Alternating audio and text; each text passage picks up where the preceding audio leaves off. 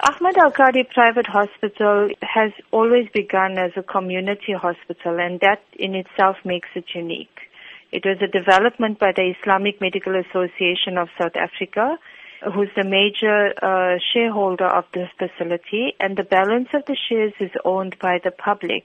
The hospital design has also been unique to no other facility. Now that the doors have officially been opened, can we look forward to any projects that give back to the community? The Islamic Medical Association owns the majority of shares, which is 26% ownership in the facility, and all profits that are generated from their shareholding will go back towards the community. The Islamic Medical Association is also putting up their own renal dialysis unit on this premises that will assist with the renal care projects that they have, as well as funding of their clinics.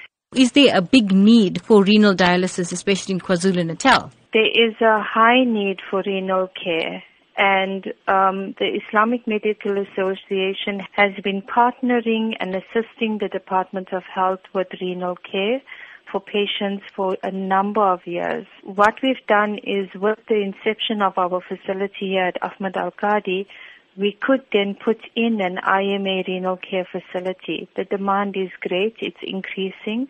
Patients who don't have access to renal care through the Department of Health, the public sector, are generally transferred to us.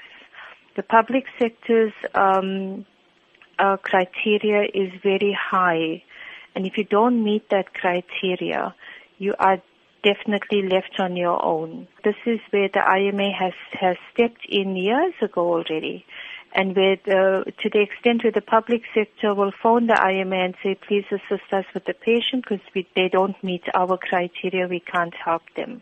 So yes, we've got a 15-bedded station coming up at IMA Renal Care here.